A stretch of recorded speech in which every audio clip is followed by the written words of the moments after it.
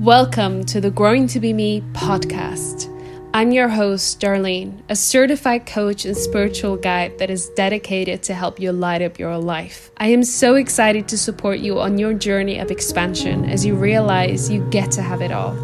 So, set aside those limitations and step through this portal of possibilities and into your new reality.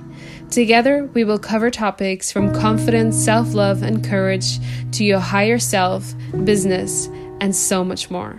Be warned, this podcast will lift your vibration. Hello and welcome back to the Growing to Be Me podcast. Today we have a very special guest called Dr. Sarah Coxon.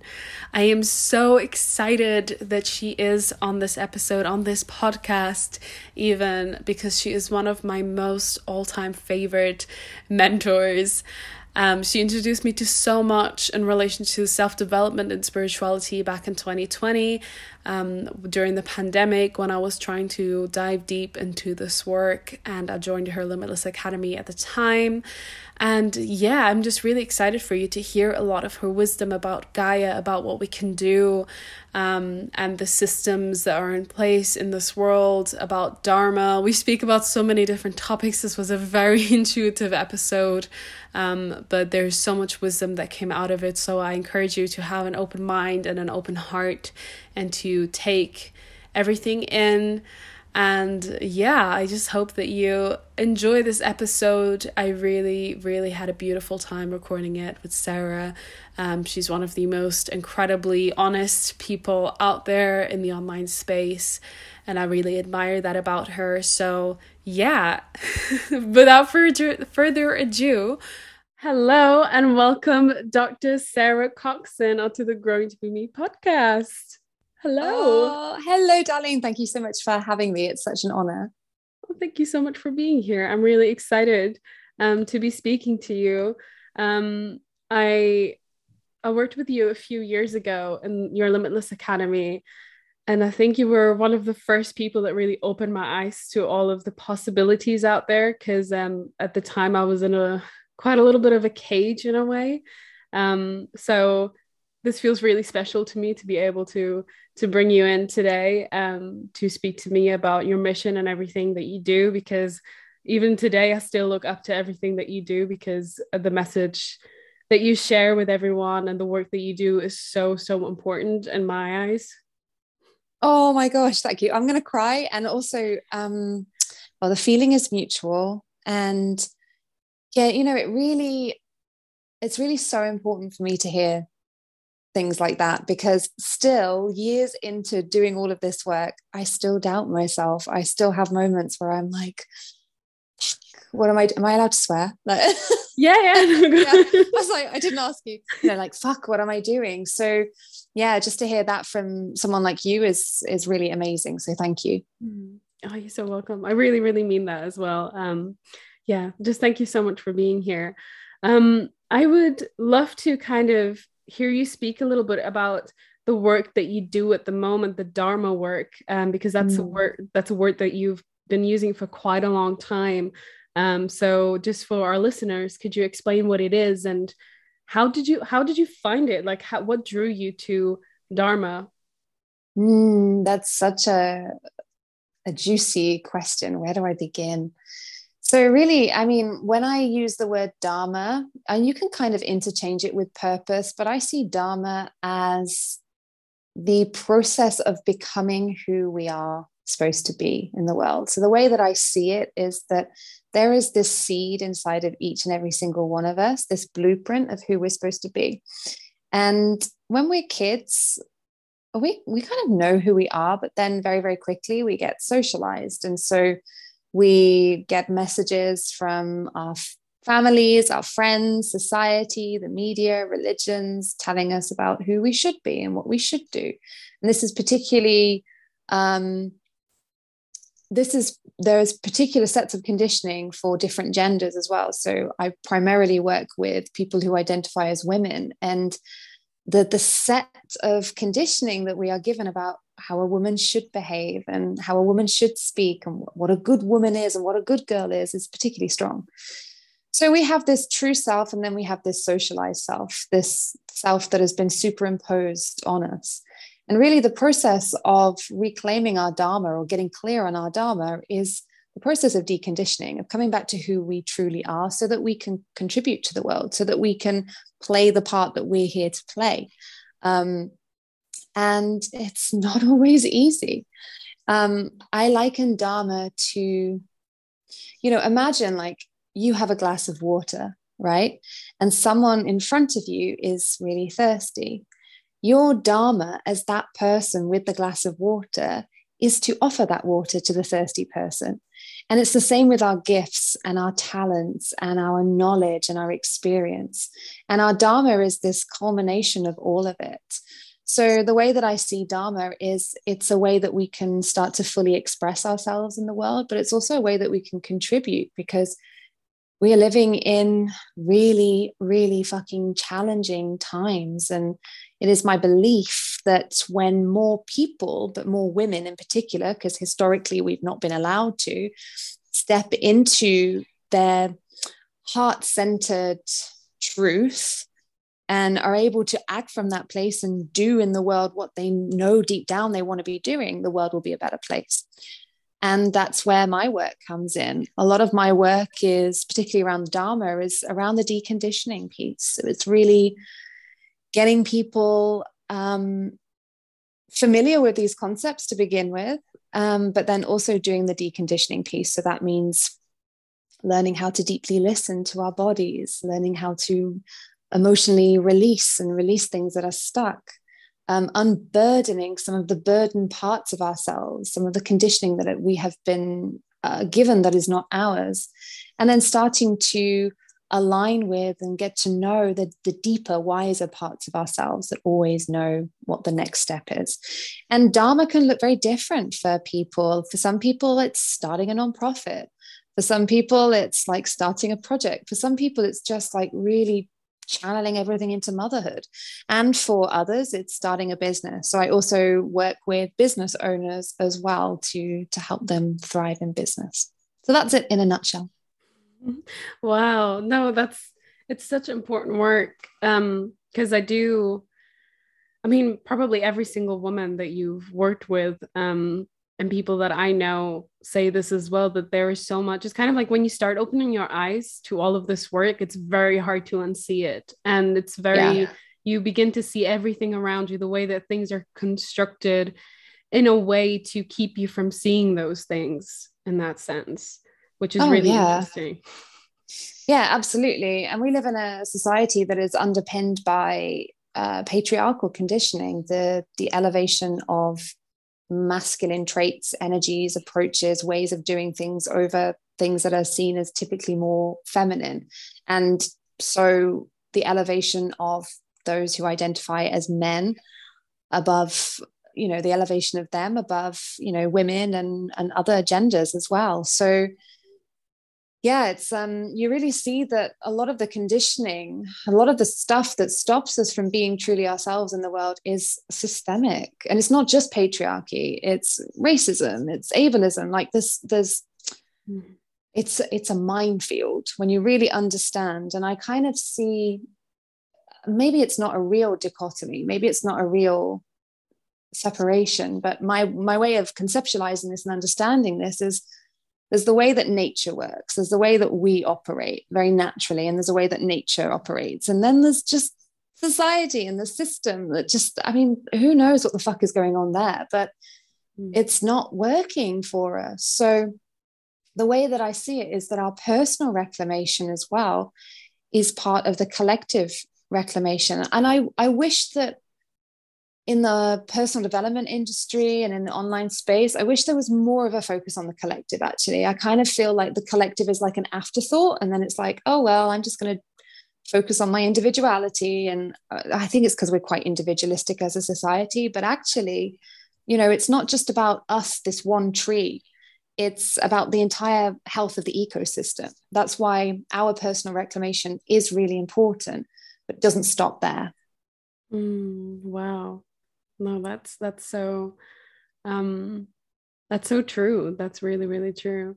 I also see some of the work that you've been doing with Gaia. Could you talk a little bit about Mm. that? Because it's something I'm not very familiar with Gaia. I know a little bit about it, but I would love to know more and learn more about it. What we Mm. can do in the coaching industry in terms of working with Gaia. This is, I mean, this is a loaded question because I'm still really in the thick of understanding what it is that I'm even suggesting here. So bear with me. The way that I feel like I've had a massive wake up call in the past couple of years, which is like I was, in my own little coaching bubble, priestesshood, dharma. Yeah, everything's great. I have a thriving business. I'm working with clients. It's all amazing. And I pretty much, it wasn't that I was numb or not aware of social and environmental issues that were playing out, but I guess it just hadn't really clicked yet. Do you know what I mean? I just, like, I was aware, but I was like, oh, well, yeah, okay, environment is important, blah, blah, blah. And then something happened in the past couple of years, which I think it happened for a lot of us, where it was like, oh shit, things are really bad environmentally. Like we have, I think I read somewhere, I haven't verified this, but I think, up to 200 species a day are becoming endangered or extinct. We have entire ecosystems that are being wiped out. And so I started going down the rabbit hole of researching and understanding, like, what is it that we're doing to our planet? And I recognized that, this patriarchal, white supremacist, toxic capitalist system is really the encapsulation of a dominator culture, where we all have this dominator mindset. So, myself included, guilty, where we see like humans as the dominant elevated species. Like we're so human centric, everything is about humankind. And then fauna, flora, ecosystems, our mother earth is like is secondary. And we see her as a bunch of resources to extract from. So we have this extractive, exploitative mindset. And we've had it for thousands of years, since the agricultural revolution. And so I was like, wow, we're really disconnected from our mother. And I started to recognize, like, only a species that was really disconnected from their home, really disconnected from their mother, could do this to their mother. And I started to recognize that a lot of my own business practices and personal goals, and even like collective goals, were not necessarily factoring in our planet, like ecosystems, the environment. They're very human-centered and human-centric. So a lot of the work that I'm now exploring is around how can we bring the consideration of Gaia, Mother Earth, into everything that we do, from our business practices and even the aspirations that we have, to also like how we're living day to day. And I know that this is an absolute minefield, because there are so many different ways in which you can approach it. You can approach it from, well, it's all systems, so we have to, work at governmental systems level in order to create change. Yes, agreed. But then there's also the well, actually, it's all individuals, it's all consumers. So we have to like make every single decision that we make absolutely perfect in order to not perpetuate harm.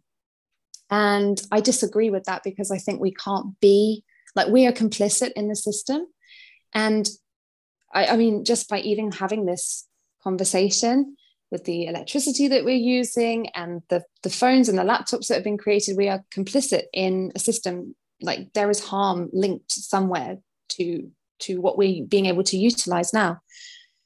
So I think that the work of reclaiming Gaia is about, first of all, really deeply connecting to Mother Earth.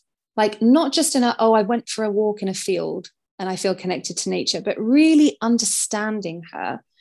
And I think part of that needs to be through presence and awareness and ritual. I think a part of it also needs to be through learning about deep ecology.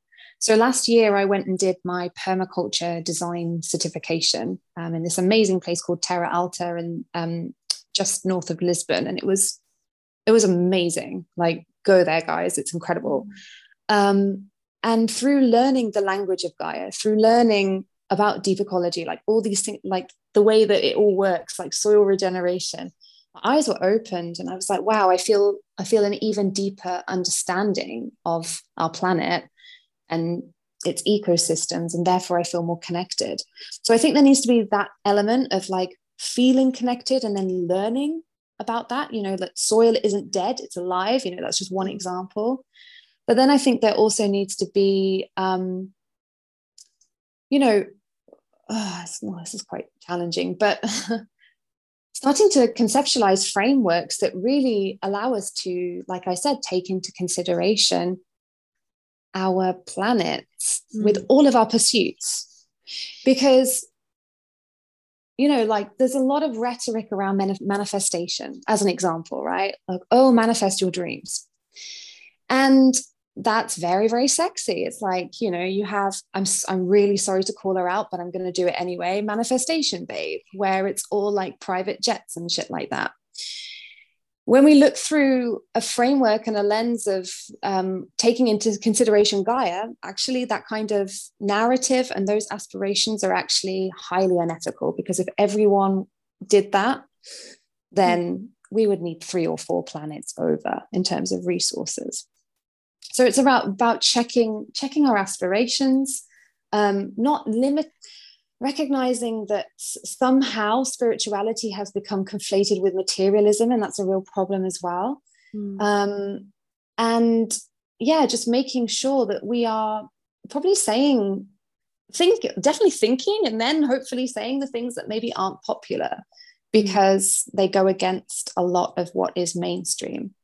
I would be really curious to know your thoughts about this, because I'm still really grappling with these ideas. So I'd love to know what kind of you make of it and how you see it. Yeah, no, I agree with everything that you said. I feel like it's also about stripping back to simplicity a little bit more, because we are so overwhelmed by so much information all the time that it's more difficult to put the phone down than picking it up. It's like it's this constant conflict, where we're taking in so much information that we end up not even thinking for ourselves, and then even disconnecting from Gaia, from the earth. Like I personally have started to have phone-free Sundays, where I literally just don't touch my phone anymore, because it's just so overwhelming, and you're constantly feeding into different things. You're being sold things all the time now. You're constantly in that material world in that sense. Excuse me. But also when you said like the spirituality that feeds into that, I think there have a lot ever since, I've only been on this platform for, I think coming up to 3 years now. And it's changed so much, even just in the last 2 years. I feel like so many people have moved into the spiritual realm, but then really kind of dismissing the message and really feeding into the materialism. But there's also people who send out the messages that other people want to hear, but don't necessarily practice themselves, but then they benefit off of doing those things, which is kind of like a really big loophole in the coaching industry that is going on at the moment, which kind of leads back to what you were saying, that it doesn't really benefit. Like we're not looking out for what we are doing, the footprints that we're leaving, because it is such a big topic. Like I have been, me and my partner are very passionate about sustainability as well, and supporting Gaia. And even just here in the UK, seeing everything wrapped up in plastic, everything, it's just such a bizarre world that we live in, where everything is so within reach, but in such a weird way, in a sense. I don't know how to describe, if that makes sense. It's too much. Like where was this 100 years ago? Like what were we doing 100 years ago? well, industrialization and profit. And yeah, I mean, I totally hear what you're saying. And I think that, I mean, I was back in the UK for the first time in 2 years back in November, and I saw a real difference. I'm not saying here in Portugal is where I live at the moment, is perfect by any stretch of the imagination. But I also noticed that in the UK, I was like, whoa, everything is wrapped in plastic. Yeah. Gross. Yep. And, you know, at the same time, I think one of the things that maybe puts people off even having this conversation is the nuance and the complexity and the complicity. The fact that, like, actually, if we have this conversation, like I said before, like, we are complicit within this. I still recycle, but, you know, that it's dubious about where that recycling material actually goes and blah, blah, blah. You know, I still will fly back to the UK to see my friends and family. You know, it's still like, I still own a business, and therefore I have to be in the monetary system, you know, and therefore I have to pay taxes, and some of those taxes will go towards wars and things that I don't agree with, and they will also go towards things that I think are important. So I think one of the reasons why people really struggle to have this conversation is because it's hard to know that you, like, we want to be the good guys, don't we? Yeah. I mean, we love this story of being the good guys, you know, and we want to be like ethically pure, but you can't be ethically pure in an impure system. And so, you know, I think that's why people get really pissed off with like staunch vegans or like staunch like sustainability nerds and stuff. It's because it just makes people feel bad. And I think that making people feel bad is not necessarily what will motivate people to make a change. I think also people don't like to speak in nuance and complexity. If the pandemic and the events that surrounded that showed us anything, with the polarization, is that people want the right answer. So they want to be spoon-fed something like, this is the right answer. That's why, you know, since COP26, all the narrative was, and it no longer is apparently, because we're talking about other things in the media, but rightly or wrongly, I have no opinion, but you know, like now it's all about carbon emissions, and it's like reducing carbon footprint. And this is such a short-sighted way, because you're making carbon, which is the building block of life, you're making this the enemy, rather than focusing on the complexity of the situation, which is that it's not just the burning of fossil fuels, it's the way we farm, it's loads of different things that, you know, we need to be looking at. And this is so typical of us human beings. We want to find the one thing and then focus on that. So I think that maybe some people literally don't realize how grave the situation is. You know, I see some business coaches talking about how they're building generational wealth, and it drives me crazy, because I'm like, your generational wealth is going to mean absolutely fuck all when the health of the planet like doesn't sustain life. Which again is not very, doesn't make me people don't like me when I say that, but it's true. And I'm not saying it's your fault per se. It's not any of our like individual faults. It's not an individual attack, but it's like, you know, we're in the transformation business. We should be really caring about people, not just re-ingraining the tropes of toxic capitalist rhetoric, or at least that's how I see it. So yeah, I think it's very difficult to have these conversations, and I don't pretend to have any of the answers. These are just things that I'm learning about, thinking through, and wondering, okay, well, how can I apply some of what I'm learning to what I'm doing to minimize harm, not get rid of it completely, because being a living human being, we're just, you know, we are creating harm. Sorry. No, it's so true. I think we need to trigger people to start thinking about this. I used to be the one who used to sit in the back and never say anything, because I've been vegan for 7 years now, and I would never really say unless I was asked. I would never really speak about it. I was very held back. And I think especially as I'm not saying specifically about veganism, but regarding so many interpersonal systemic issues, it is our job as leaders to keep speaking up about them and keep bringing them to light. And when people are triggered and they're like, well, I need to unfollow this person, I don't agree with this, or they send, I don't know, an evil eye, or they decide to use that anger towards leaving a comment, that says so much more about what they have to deal with and need to think about than anything that we are saying as human beings. Because like you said, these conversations need to happen, these conversations need to begin opening up. Yes. Oh, I love that. I mean, isn't it so funny that still there's part of us that's like, oh no, people have unfollowed me. Like, even though we're like rationally, it's okay, people have free will. Like, there's this, more, let's say, I don't want to say primitive, but pre-evolved part of us that's like, oh, social rejection. I remember last year when I put it off for ages, but I ended up getting vaccinated against COVID. And I remember like feeling like it was going to be a growth edge to just put it on my stories. So I did, because I was like, oh, fuck it. And I got a few angry messages from people. Really? And I am now unfollowing you. And I was like, oh my goodness me.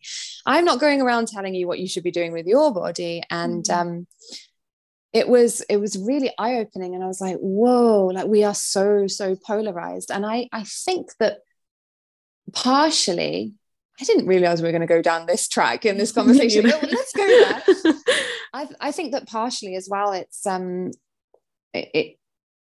kind of how, like you were saying before, like this consumptive model of taking in information. And I think the media is like all media, whether it's like mainstream, anti-mainstream, whatever, there's no discussion. It's like, here's the narrative according to us, whether you're pro something, anti something, and there's no space for like debate and discussion and like being able to really like speak to different experts with different opinions and look at the nuance and look at the complexity.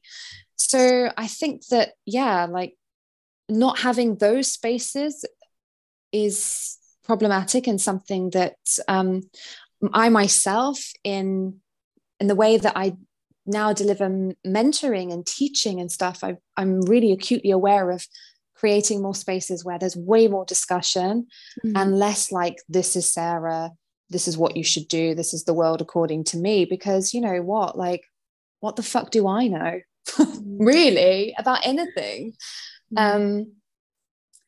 And again, you're not supposed to market yourself that way as a coach or a space holder. We're supposed to have all the answers, because we were taught that leadership was about having the answers, and then there were the people underneath you. And what I'm really interested in is egalitarian leadership, this leadership that liberates. And yeah, but anyway, that's a complete tangent. Sorry. No, I completely agree with that. I feel like we create a ripple effect every time, and it's. We learn from each other. That's the best way we can learn. I watched this documentary a few years ago called Social Dilemma. Oh yeah. Oh, that was frightening. that was such a big insight to how social media works. And it was such a big eye-opener, because for example, when they were voting in the UK, I was like, yeah, my guy's gonna win. Like we're all good. Because that's all the adverts that I kept seeing. Everyone who was voting for that person was showing up on my feed. So I was like, Bojo? No, it wasn't. I'm joking. Oh God, no. I was so sad that day. But yeah. Yeah, no, but I didn't realize that that's why I would only see the information that I wanted to see, that it actually gets filtered. And that's also one of the reasons that I personally on Instagram kind of do the same thing as you. I unfollowed everyone so that I have control over the people that I want to see. Even if I don't agree with their opinions, I am able to just go onto their profile and see, but I'm not selectively bombarded with information that this computer selects for me, which I think it's so important to take back control over this sort of social dilemma, I suppose. Yeah, I love that. When I started doing that, I felt a whole new kind of level of freedom and yeah, like also, I think it's really important if you are in the spiritual, on your spiritual journey, because I'm assuming that a lot of your listeners are. Mm-hmm. One of the things that has really helped me to gain a broader perspective and a lot more depth actually is to stop reading just spiritual books and stop listening to just spiritual podcasts, and instead like reading books about the economy or reading books about social issues or deep ecology. And that's really allowed me to broaden my understanding of the world, because I think sometimes we can get stuck in our own echo chamber, not just with social media, but in terms of the information that we consume. Mm-hmm. And I think that's also really enriched the way that I work with clients now. Like, my work is so much more culturally informed than it was even when you were working with me. I feel like there were quite a few missing pieces back then. It doesn't mean that what we were doing wasn't powerful, important, but there were just missing pieces. So like, educate yourself and read different perspectives. And I would never have thought a few years ago that I'd be reading books about, alternative economic models. But now it's like my understanding of why capitalism doesn't work. And because it's based on a fundamentally flawed economic model that presumes there are infinite resources when there aren't. It's like understanding that allows me to be a better coach.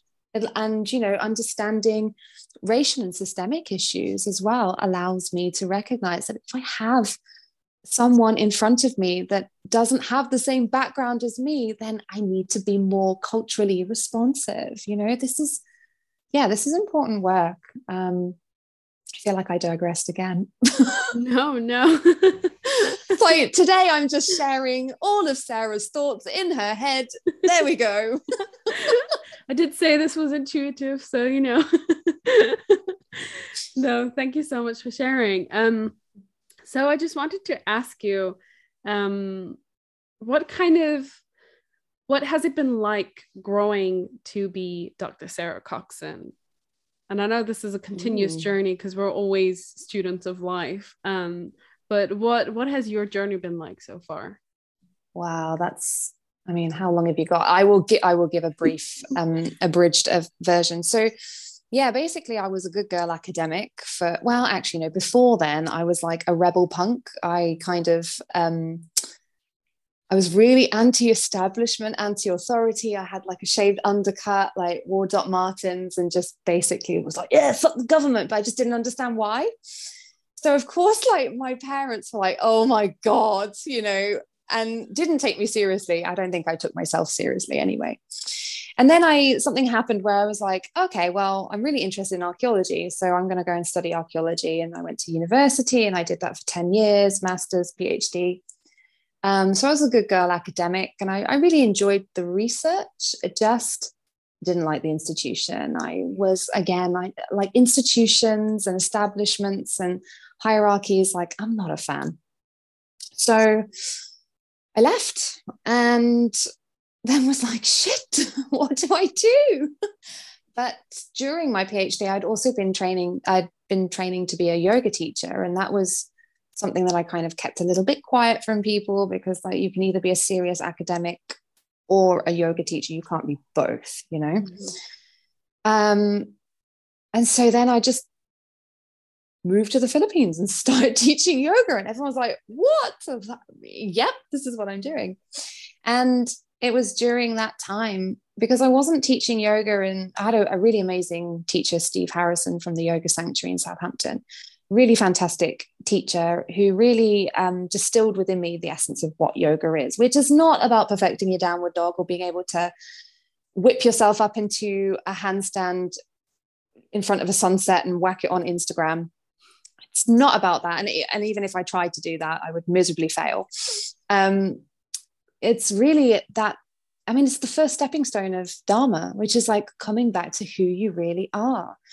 So I started to recognize that I had a real talent for holding space for people. It wasn't just like bringing people through a workout. It's really taking people on a physical and emotional and mental journey to come back to themselves and to radically accept themselves. And so that then morphed into coaching. And I've been now coaching for 5 years.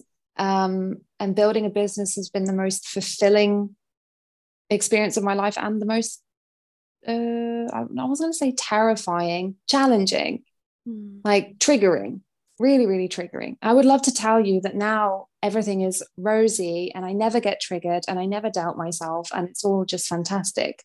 And that would be a lie, because it's not. Like, the business is thriving. I have amazing clients. I really believe in the work that I do. My clients, I would say most of them do as well. I'm sure not everyone is 100% happy. But there's even on that, I feel like I really am living my Dharma, and my Dharma is evolving. And I'm in this weird liminal space now where I'm like, oh, it's like what was working before doesn't feel like it fully fits now, but I'm also don't know what I'm growing into. So there's definitely a new chapter on the horizon. But yeah, it's, there's that process of deconditioning.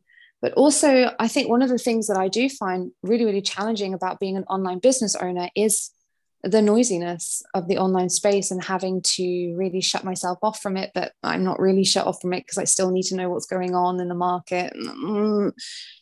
So yeah, to answer your question, what has growing into becoming me been like? One hell of a fucking journey, actually. And I wouldn't change it for the world. It's so beautiful to be able to express who you are in the world, and it's even more of a privilege to be able to get paid to do that. But yeah, I wonder what my answer to that question would be in 5 years' time or 10 years' time. I don't know. So yeah. Wow. No, I definitely think that we choose the hard path. So with that hard path comes a lot of that, because yeah, it goes about everything that we've been taught. So oh yes. Yeah. But doing it just shows other people that it's possible and that they can turn off their autopilot and do this kind of work. So yeah. Yeah, I think it's necessary as well. I think every single one of us has like a priestess inside of us, and we can express this in different ways. Some of us is our activism, some of us is space holding, some of us is creating art, and this, or writing a book, which I did last year. And I think that, yeah, there's so many different ways of expressing it, but we are channels to the divine. And I do know that consciousness is elevating itself, and we are here to play that role, that part. It doesn't necessarily mean that there is a happy ending for our species, but consciousness continues. That's the way I see it. And I think the best antidote and the best activism is really to kind of reclaim your joy, and recognize where you're operating from should. Once you start to see that, then you start to claw back some freedom for yourself. It's funny that you say that, because that's one of the main things that has stuck with me since the Limitless Academy is, if you hear should, then we don't use the word shoulding should, on yourself. Yeah, because it or like should always automatically speaks to a program. It's like programming. If you should do anything, it's very often not related to what you actually want to do. So very often do the opposite of what you think you should do, and you'll find freedom. No, absolutely. Yeah. Yeah, no, it's really fun. It's just really funny that you say that, because sometimes I find myself in the morning being like, I should do these 3 things, and then I'm like, no, we don't do shoulds, and then I just go the other way, and I'm like, no, I'm gonna do this instead. That I really love that. I love that. That's life-changing. Yeah, no, I think my partner Mauro would tell you that he wishes I should more, but I just don't. I'm like, no. I mean, actually, sometimes I should all over him, but that's fine. That's different, Yeah. You should do this. He's like, Oh, So what inspired you to? I know you've written The Way of the Priestess quite some time ago, but what inspired you to write it? Oh, that's a very good question. What inspired me to write it? So I always knew I wanted to write a book, and I'd had a meeting with a publisher a couple of years before, actually, and like the book was going to be about women's prosperity, and it was just like it just wasn't working. And I was like, no. And then the idea for the book really, well, the idea for priestesshood as a concept has been with me for a good few years. It was Marianne Williamson. I was watching one of her talks back in 2015 when this word priestess and the way she was talking about priestess was like really ringing true for me. And that was just rattling in the back of my brain. And then it really dropped in a few years ago when I was walking my dog, because all my best ideas really drop in when I don't try and force them. And I don't even know when the idea of like, this is what the book needs to be about, but it was just clear as anything. So when I started writing it, it was during the first lockdown. So I know a lot of people started either baking sourdough or writing books, or making babies. A lot of friends have done that. So I made a book. And it just really, really flowed through. It just really, really flowed through. And, it's actually quite weird because now, like just over a year after publishing, it's starting to really get traction, and which is terrifying because I know that there are things that I would add now. I know that there are things I would take out. I know there are things that I would expand upon. And also, like when more people start reading it and finding it on Amazon, I think it's between 50 and 100 people a month at the moment are buying it, which is like, Wow. what the hell is going on? It means that, I had basically 5-star ratings for the entire year, and then suddenly the ratings have started going down because more people are reading it, and that's what happens. And someone had given it a 2-star review, and I was like, what the fuck? Like, I was like, oh my God, I need to take it down. So yeah, there's the process of writing the book, and then there's the process of like letting it do the work it's supposed to do in the world. And I'm focusing on the like 1 or 2-star reviews, but the amount of messages that I've had from people who have just been like, oh my gosh, that really activated me, this has changed my life. And then there are reactions that are somewhere in the middle of like, yes, that was nice, so but yeah, I guess the point I'm trying to make for your listeners is how your work is received is not your responsibility. Actually, your responsibility is just to allow whatever needs to flow through you, and just have a really good support network for if it isn't received well. I mean, I was calling my best friend and ranting down the phone at her about this 2-star review, and she's like, oh, get over it, but still. So yeah, I went off on a tangent, but hopefully that was helpful. Yeah. One thing that I can't remember who said this, but that really stuck with me was, you are not your work. You are not like the because I struggled with this for a very long time, and I'm sure there's so many other coaches out there who struggle with it, who struggle to see their business separate from themselves, because they obviously represent it. So it's very easy to get attached to online comments about the opinions that we have. So yes. Yeah. And that's why the archetype and the energy of the priestess is so powerful, because she's a channel. So the work comes through her, but it's not from her. And that's kind of how I see, especially with the book, sometimes I look at the book, I read, and I'm like, did I write that? Like, oh, that sounds quite good, like, wow, this she's good. So yeah, it's not easy though to create that gap. It's really not easy to create that gap. And every day I feel, I don't know if every day, but consistently I will feel triggered by things. And I think that's where the emotional resilience and emotional intelligence piece comes in as well, as like really another key piece of living your Dharma. It's not just like discovering your dharma or having a sense of it, but also living it. And we have to learn how to regulate our emotions and feel our emotions and then let them through. Otherwise, we'll just stay under the covers, because the world feels like a big, scary place. And it feels threatening for people to disagree with what's coming through us. It feels really, really threatening, especially the stuff that really matters, you know? Yeah.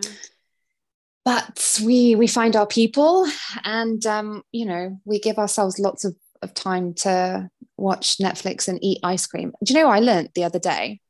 This makes me feel a lot better, is that if you watch Netflix shows where, you know, there's like a nice ending after each show and everything is kind of like, you know, like all the loose ends are tied, it's actually really healing for your nervous system, because like there's a resolution. So I was like, oh my God, there I was thinking that I was just this lazy slob, like watching endless reruns of Outlander, but actually I was just regulating my nervous system. Well, now it's all good. So permission slip. Yes. Oh, yes. No, I love watching comedies because that's what they do for me as well. So I can really see that. I had a question, or I had something to say, but I can't remember. So I was going to ask you, what is next for Dr. Sarah Coxon? What are you going to do next? Oh, well, something very exciting is that I'm actually finally getting married in October. We had our wedding postponed. So yeah, when people ask me like, what's your focus for this year? I'm like, actually, it's not business or Dharma related. Well, maybe this is my Dharma, but yeah, but it's to actually just get married and have a fun wedding. We're planning like a 2-day festival, like in an eco boutique. So that's gonna be fun. So that's the first thing that springs to mind. Second thing that springs to mind is there is a new book that is kind of percolating at the moment, but this one is a stubborn one. It is not ready. I know that it's going to be speaking a lot about the concepts that we've been speaking about, but really through the lens of like, what is collective abundance and how do we actually create it? So abundance through the lens of collectivism, bringing in like, you know, the wisdom of indigenous people and permaculture and stuff like that. I have no idea when that will be written because it's not ready. So that's next, somewhere along the line. And then also, yeah, focusing on a new project called Reclaiming Gaia Retreats.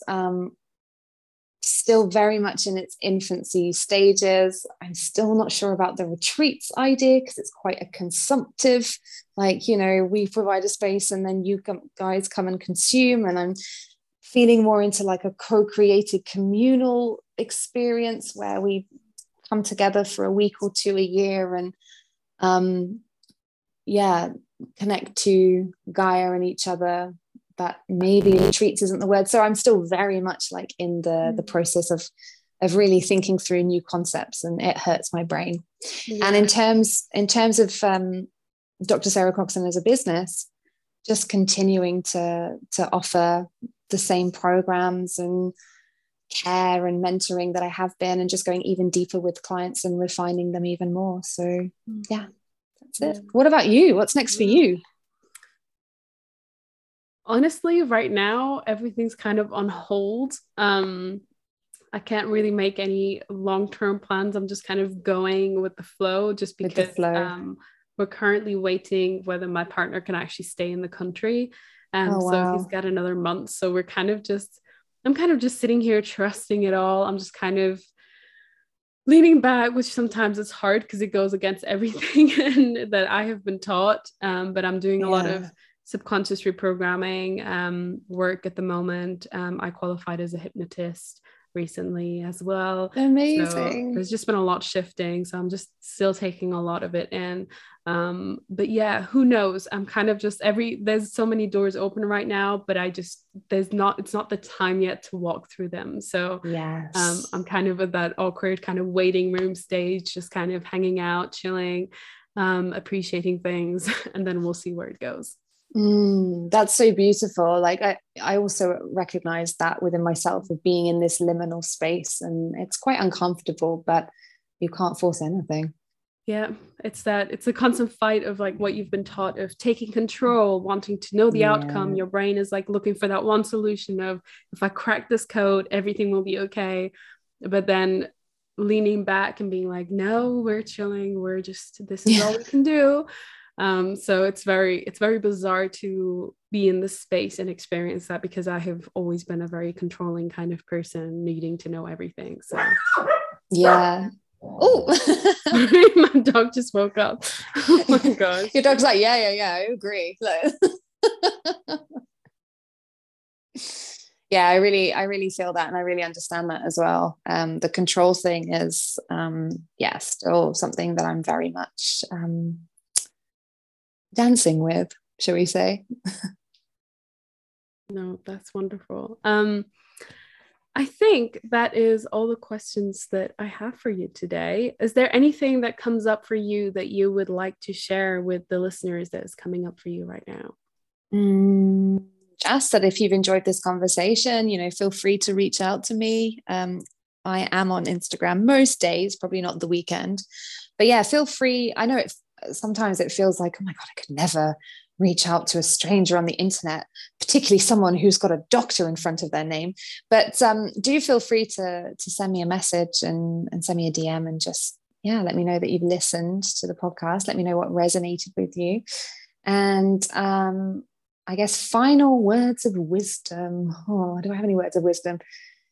Um, just that you get to trust the unfolding of your life, and get to trust the timing of your life as well. And everything is bringing you exactly to where you need to be. And yeah, like we were talking about, you don't need to force anything. Like, it's really, there is some kind of incredible divine plan. I don't really understand it, and there is this natural intelligence that flows through all of us that just really does know what it's doing. So we do get to trust that, and we can recognize that, systems are shit.